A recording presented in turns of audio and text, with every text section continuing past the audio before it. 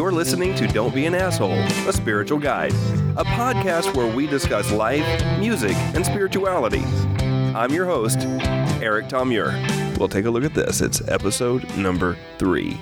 All right. There's not going to be any pre or post. We have the rest of the interview with Tim Conley, part 3. Let's get in this thing together. All right.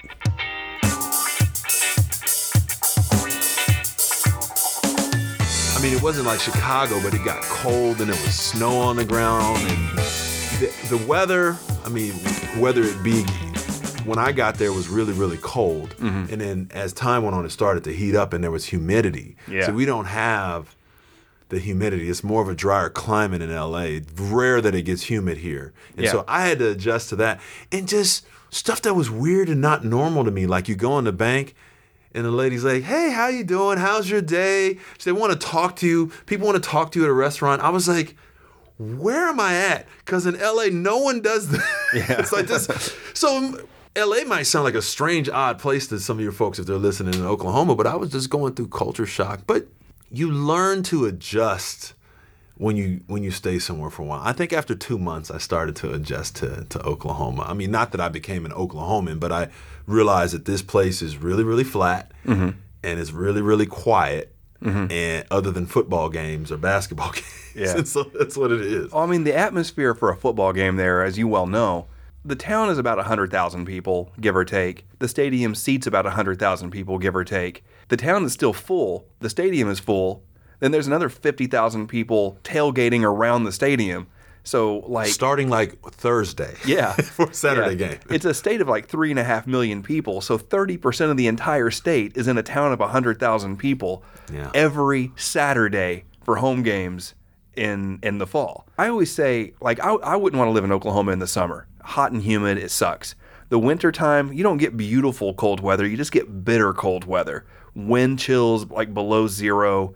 Ice. Mm-hmm. In the springtime, it's nothing but it's tornado season. Mm-hmm. It happens every year. It's not unpredictable. It's tornado season. So fall, football season. Some people, they summer in the Hamptons, winter in Florida, or whatever. I would fall or autumn in Oklahoma if I could afford just to have multiple homes. Go there, just live there from October 1st to Christmas, and then get back to LA. Yeah. I'll say this. I love how kind and friendly everyone was, but I definitely saw a different kind of challenge in terms of when we talk about race and race relations. Yeah. And it wasn't as heavy as what you see in Mississippi, but I had never seen a Confederate flag in person until I moved to Oklahoma. And in fact, my teammate had a Confederate flag in his living room, and he was my next door neighbor in my apartment building. And at first, I was so dense, I didn't even know what it was, because I can't say that I was a great student in school in those days and studied U.S. history so well. I didn't learn what it was until my dad came to visit me, and my teammate had his door open, and you could see the Confederate flag in the living room, and he went up to shake my dad's hand, and my dad was kind of acting awkward. My dad grew up in Grenada, Mississippi, in between Memphis, Tennessee, and Jackson, Mississippi, in the 50s and 60s. So you can imagine what was going on in his mind. My dad pulled me to the side, and he said, do you not know what that is, son? I said, oh, it's a flag on the Dukes of Hazzard car, and it's from his hometown. It represents him. So I just got a 15-minute lecture on the history of the Confederate flag, and I was like, that was my introduction to Oklahoma. Yeah, and I grew up not thinking anything about it because it didn't affect me. And that's when I say people are assholes, I don't mean that everybody is out to get anybody, but we're just selfish and we don't think about things that don't affect us. Yeah. So, I mean, I used to love the Dukes of Hazzard. Them Duke boys, they're in a heap of mess trouble now. We loved them here in LA too. And there are still people that I know who fly the Confederate flag. But until you meet somebody that has a visceral effect like it had on your father, you don't realize that it's not just a token of culture. Mm-hmm. Now, to these guys, they're not overtly racist. They're just Not all of them anyway. Some of them might be. I'm not going to paint with a broad brush. Yeah. But growing up, the people I knew that had Confederate flag wallets, they weren't racist people. They were just from the South. And nobody ever said, hey, you know what? That really makes me uncomfortable. I watch YouTube videos a lot of comedy because I love comedy. It's one of my favorite things. And I used to watch those roasts from the 60s, with Sammy Davis Jr. and people. And people said all sorts of weird racist things, to Sammy Davis Jr. And he'd just laugh his head off. And then the comments from older white people are like, see, back in the day, you could make jokes about anything and people didn't get offended. He just laughed at it. What was he going to do? That was his career. That was his life. If he didn't just let the water roll off his back, he didn't have the permission to say, you know what, I think that's offensive. Now, people are standing up. Women are standing up. Men are standing up. Black men are standing up. And it took a little longer, but Asian men are like, you know what, it's not funny to say that we all know Kung Fu and are good at math. To hold your eyes up and make, squinty, that's racist. That's stupid. And people still do that. And it's not good. It's not funny. People didn't have I'm just going to use permission right now to stand up and say, I don't like that. And if somebody would do that, if that kid, because that's what he was a kid, if someone would have told him, hey, that's really kind of offensive. If he was really friends with people of any other colors, he would be like, oh, I'm sorry, I didn't know that. I think that's how people who are not overtly racist, who grow up with racist tokens, would respond. Now, people who have actual racist things going on in their heads will be like, nah, screw you guys. This is culture. It's culture, not hate. The statues, all this stuff. And, I think art still needs to stand because it reminds us of where we went wrong and it reflects a culture that used to be. It doesn't have to be celebrated. It just needs to still exist, I think. Mm-hmm. Whether it's the music or those statues, they don't have to be in the park, But I think instead of destroying them, you make a monument of this is where we went wrong. Yeah. I don't know. I could be wrong. That's one thing about I'm 43 years old now. In my 20s, I thought I was right about everything. We all did. If I believed it, you still think what you believe is right, but I was so right. I believe what I believe because it's right. When I was in my 30s, I was like, I don't know. I don't want to say anything publicly. I don't want anything to be misinterpreted. I don't want anything to come back on me. I don't want to say something that's wrong and change my mind later and have someone think that I was wrong. Now I invite it so much. I'm going to say stuff that I believe, and then halfway out of my mouth, I'll be like, oh, I don't know if I actually believe that. I want to work out my belief system almost publicly at this point, where I'm like, oh, this is what I think. And someone's like, oh, I don't think that's right. I'm like, oh, maybe you're right. Because I go into almost every situation assuming I'm wrong now because I know how little I know. And so if somebody else knows something I don't, well, that fills in a gap that I have. I'll go in with a strong argument, but if someone has something to say that makes sense to me, I've never been more open to being wrong in my life than I am right now, which is an interesting place to be for someone who is known as being argumentative. All right, let's take a hard left turn here. And are you still doing the teaching music at Northridge? So I was teaching a hip-hop class at CSUN. Currently, I'm not teaching that class. I also started teaching a history of African Americans in film. Oh, wow. We offered that the last couple semesters, but they're going to continue with the class in the fall. I'm not going to be teaching it. I'm actually going to be teaching at Santa Monica College. I teach still a different film class, kind of like a mainstream intro to film. And I teach about intro to media. So we cover a lot of the things we're talking about will come up in different things that we discuss in the intro to media class. But I'm actually in the fall, I'm creating, as we speak, a sports focus on the intro to media. So we're going to cover everything from the different things athletes are going through off the court or off the field to what it is like to try to start a channel or a network or work on a sports movie. So we'll cover all those topics. Oh, man, I might have to crash that course a little bit. Yeah, it should be fun. The official way to say I'm not going to pay for your course is to audit it. I always tell folks, if you want to come by and hang out, come by. Let's do it. All right, so one thing I always want to ask everybody, because to me music is super spiritual, because I love art. All art, and I think it has a place in our culture because it defines our culture.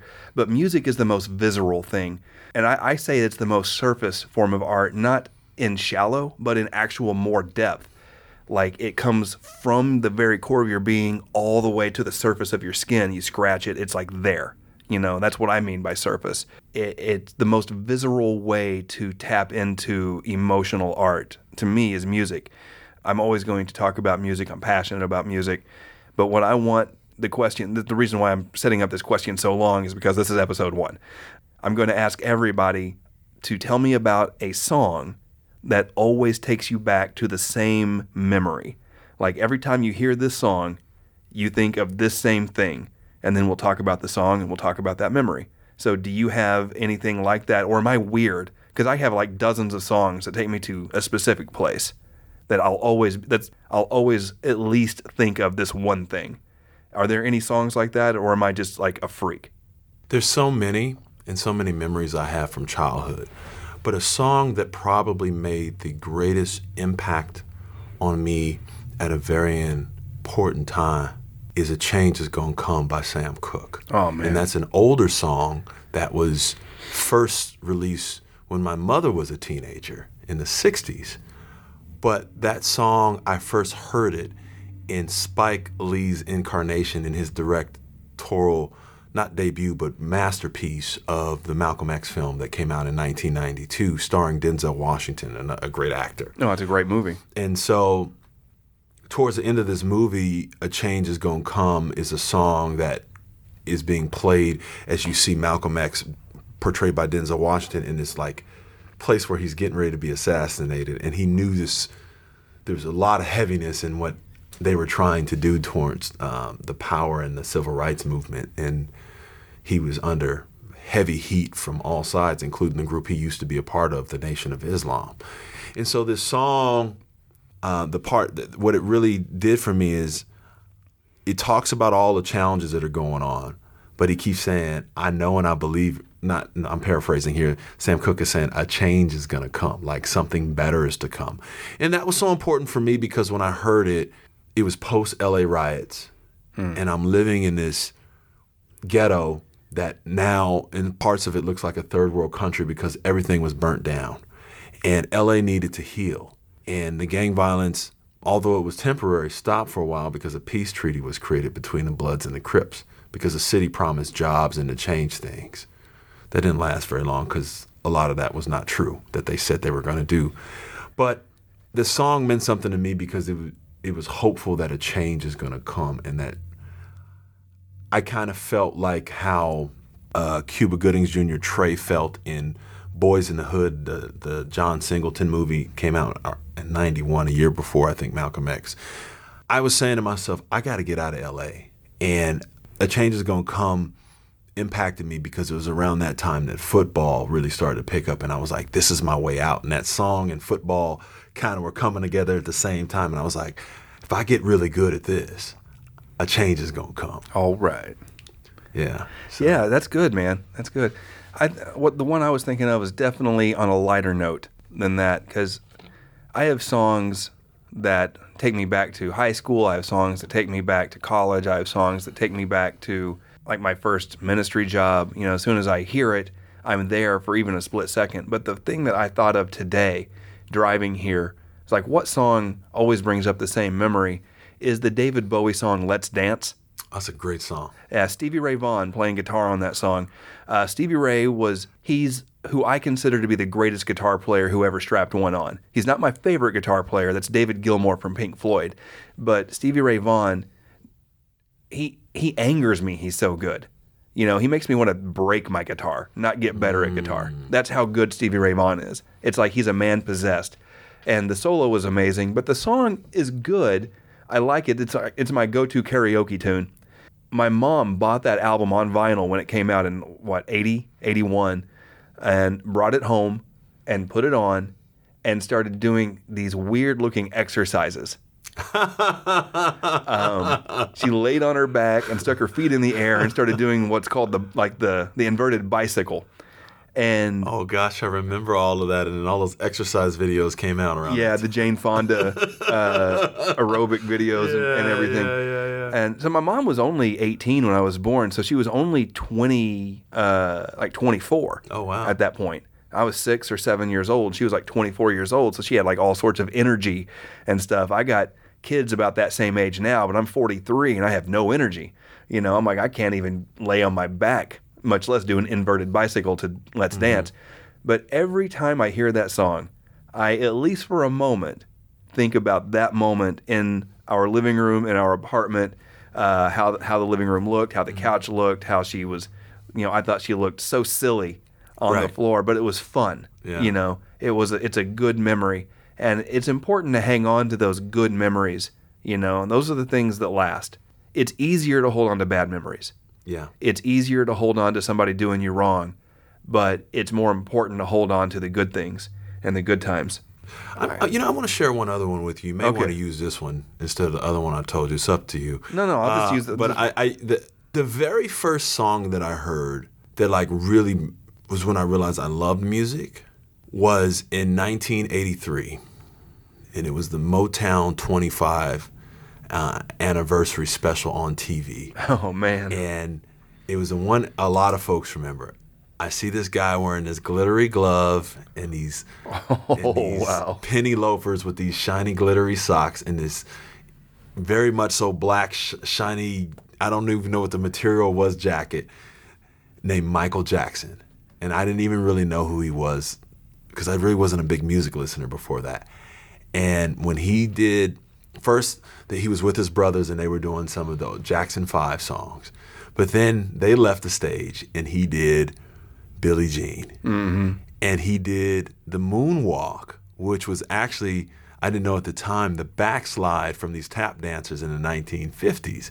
And someone had taught him the Moonwalk. And he had fused all of these dance moves together and how fluid he was moving. And even though I didn't know what the song was really about at that time, I remember my whole family was sitting in the room and my grandfather, who could care less about pop music, World War II vet, is sitting there watching him move and he's excited like he would get when he was watching the horse races. And it's just this memory of just like pure joy during an interesting time. And Michael Jackson, I know people want to argue this now. I'm like, I don't think there's been any performer that's greater than that guy when it comes to just singing and performance art. Like, you can argue whether you like his music or not, but in terms of performer, name one. Although, at that point in place, the Beatles' Let It Be was my absolute favorite album because my dad already had it and I wore it out. Thriller was the first album I ever purchased with my own money. Wow. Went out, got it on vinyl, pulling weeds, and the album was like $7 back then. Maybe even cheaper, after it's been in the store for a little while. But yeah, that was the first album I ever bought with my own money was Thriller by Michael Jackson. Yeah, I loved that thing. I loved, what was the song on there that I loved so much? Beat It. I freaking loved that song, man. Yeah, everybody, yeah. Yeah, that was my jam right there. Yeah. Beat It. Yeah. I'm going to take you back a little bit. We're going to maybe go backtrack a little bit on the race stuff, but I don't know if you remember a conversation we had. I'd only been here like a year. Mm-hmm. And I was talking about I wanted to buy a house near here, and so I can invite students over and have cookouts and all this stuff. And I wanted to live closer to campus, and we just wanted to own a home, and we still haven't done that. Right. And I had found a house I really liked in Lamar Park, and it was like $400,000.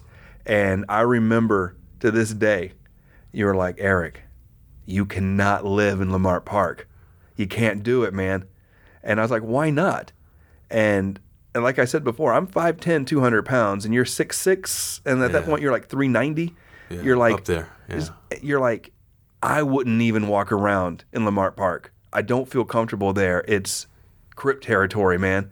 And I was like, I don't even know what that means. So I just dropped it. I'm like, I don't want to live somewhere where my friend who's 3 times larger than me doesn't feel safe walking around. I got 2 small kids and, a little wife. And so I was like, all right, damn, because these houses are good size and they're cheap, which there's a reason for that. But then like 5 years later, you walked up to me and like, Eric, you know what I saw in Lamar Park the other day? White people. I felt bad that I told you that, actually. I didn't know, though. I was speaking of Leimert Park that I knew from my high school years. And what I started to realize is people were moving into neighborhoods, and the gangs that once kind of festered in these neighborhoods, while there were remnants of them there, it wasn't like it was before. So the picture I saw of Leimert Park was the place that I got jumped in and beat up in, right, and got my stuff taken. The thing is, it still exists here. Well, they're not there in the way they were before. Right. For one, a lot of those guys either they got older, they went to jail, or they moved out. Yeah. And they started moving out. The laws changed, too. You couldn't hang out in groups of 3 or 4 or 5 like you used to. You get arrested right away. Wow. Whether you were doing something or not. So that alone, and it's a different time now. The crimes you could commit in the 90s, you can't even do now. Everybody got a camera. Yeah. You're not going to walk up and just rob somebody Right. filming it. It's just, so like those kind of the petty crimes that they were doing back then, known as in the dope sales. I mean, you might get caught on camera doing that. So it's like you got to be really discreet to live that life now. Right. I have a joke I've been working on. The punchline or the setup, I haven't decided yet, is that hipsters are basically the Marine Corps of gentrification. They're always the first into like these really bad neighborhoods or whatever, and before you know it, they've taken over. And the thing is, and I'm not talking about like this new breed of hipster, like that they're like software engineers, but they have handlebar mustaches and cool clothes. Yeah. I'm talking about artists who they're living 10 in a loft because it's the only place they can afford. Right. But before long, in comes the little coffee shop, in comes the things they want because they're there. And the neighborhood starts changing gradually. Now it's like corporate gentrification. Gentrification in like Brooklyn and gentrification in the Arts District here in LA happened kind of in an organic fashion. Now you have like software companies saying like, well, we're going to buy up this area and gentrify it. Mm-hmm. I'm not a fan of that. Mm-hmm. I'm not a fan of what's happening in Inglewood right now. Mm-hmm. I love that there's a stadium coming in. I love that there's going to be a lot of things there. But without rent control, people are losing their places. People are being forced out. Mm-hmm. And if they're renting, like so many people in LA are, they're just out of luck. I talked to one lady. She bought a condo or a small house there like 5-6 years ago for $400,000. And the developers came in and just said, we're going to give you $1.4 million. Just leave. And she's like, sure, yeah. She just took it and left because she just made $1 million. But people renting, people who have been there for 25 years because Inglewood has been Inglewood, mm-hmm. they're going to be out on the street. They're going to have to move to Palmdale. Yeah. And no offense, Palmdale, but I don't want to live in Palmdale. Well, not if it doesn't make sense if you work over this way. Yeah.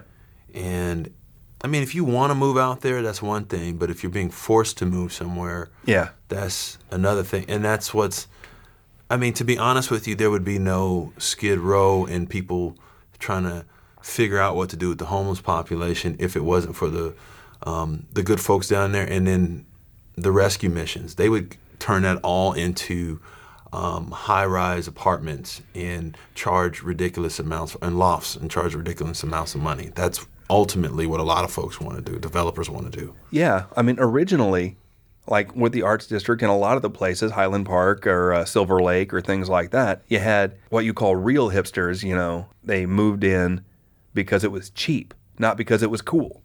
Right. Now, people are moving to places because it's cool. It feels different. So, yeah, I don't really know what to make of that. I don't know how to solve big problems at a table. Well, I think I'm going to resist diving full head into politics in this podcast. We've been going 1 hour and 20 minutes already. So I think we got quite a bit. Yeah, but I want to end this edition of the podcast with the question, the big question, the spiritual guide question. I've never seen the world more divided than it is now. Whether you're especially America, I've never seen America more divided than it is right now. Because of the seismic shift that happened in 2016. I was a a right-leaning, moderate independent. But no, it's like now nobody can lean one way or the other. There was like this big crack that happened in November of 2016, and people had to jump to one side or the other, it felt like.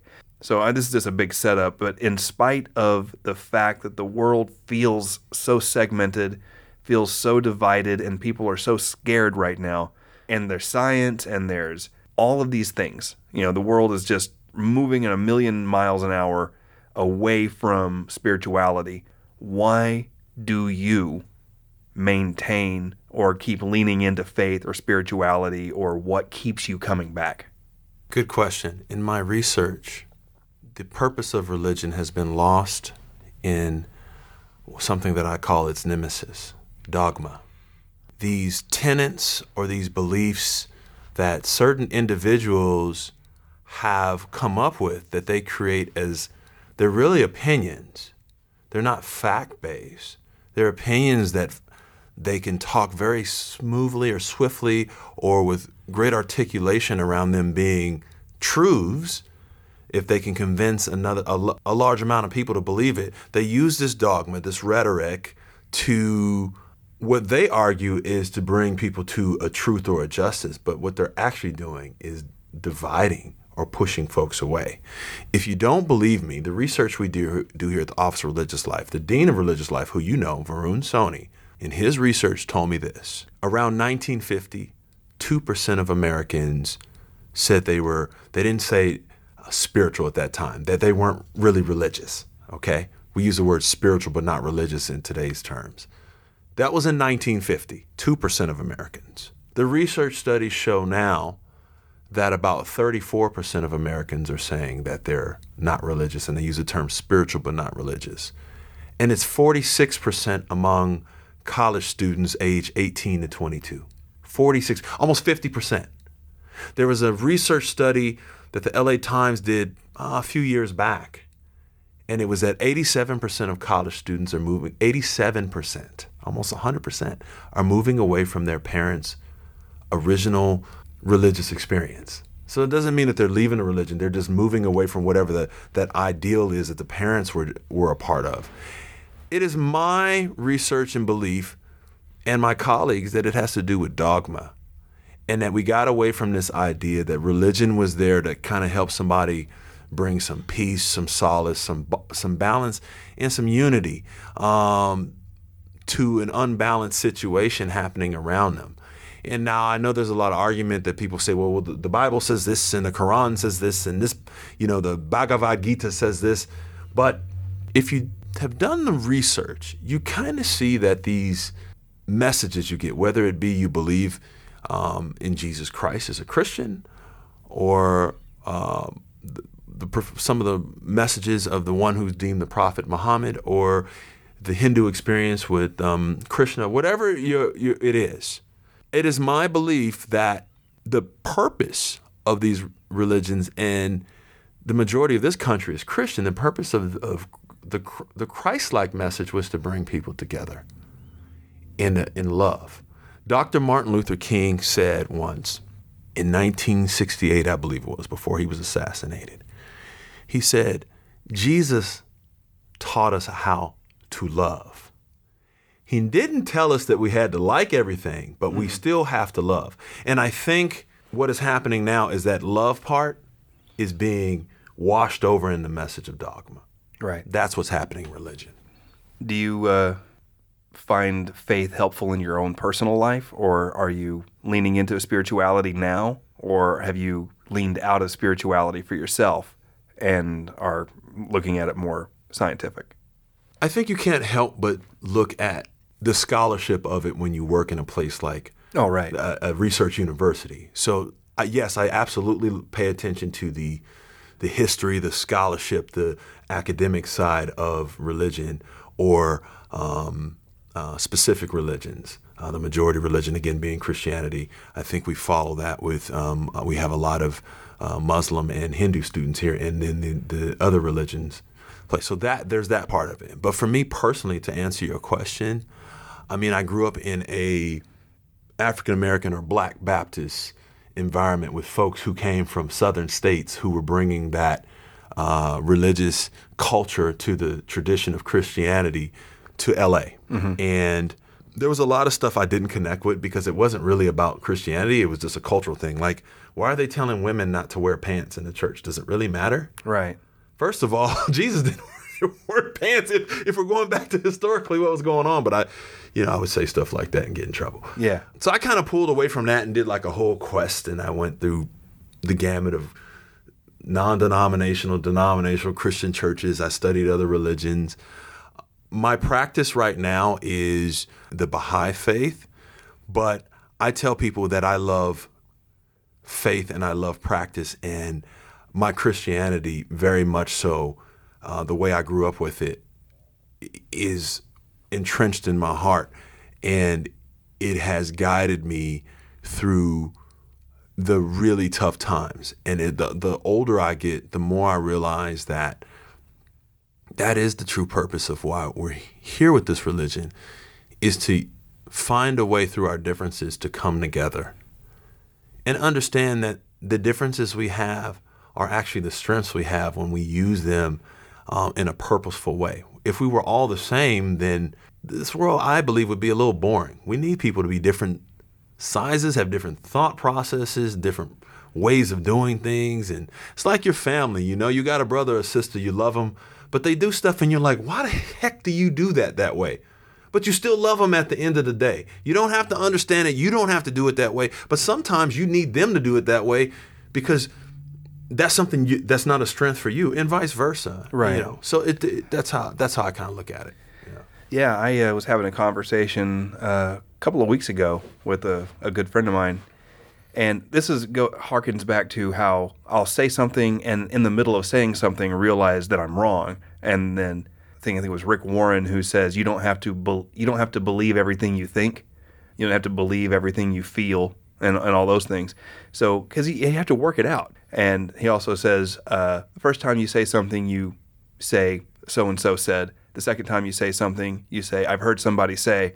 The third time you say, I've always said. So by then you own the thing. So I have no idea if he said that or not, or he just said it 3 times. Right. But what I told him and then changed my mind was that I feel like Christians especially are more in love with their theology than they are with Jesus, with God, and with his creation. Yeah. And then I thought, theology, everybody has a theology. Mm-hmm. Good theology, bad theology. And then I switched it and I used the word dogma.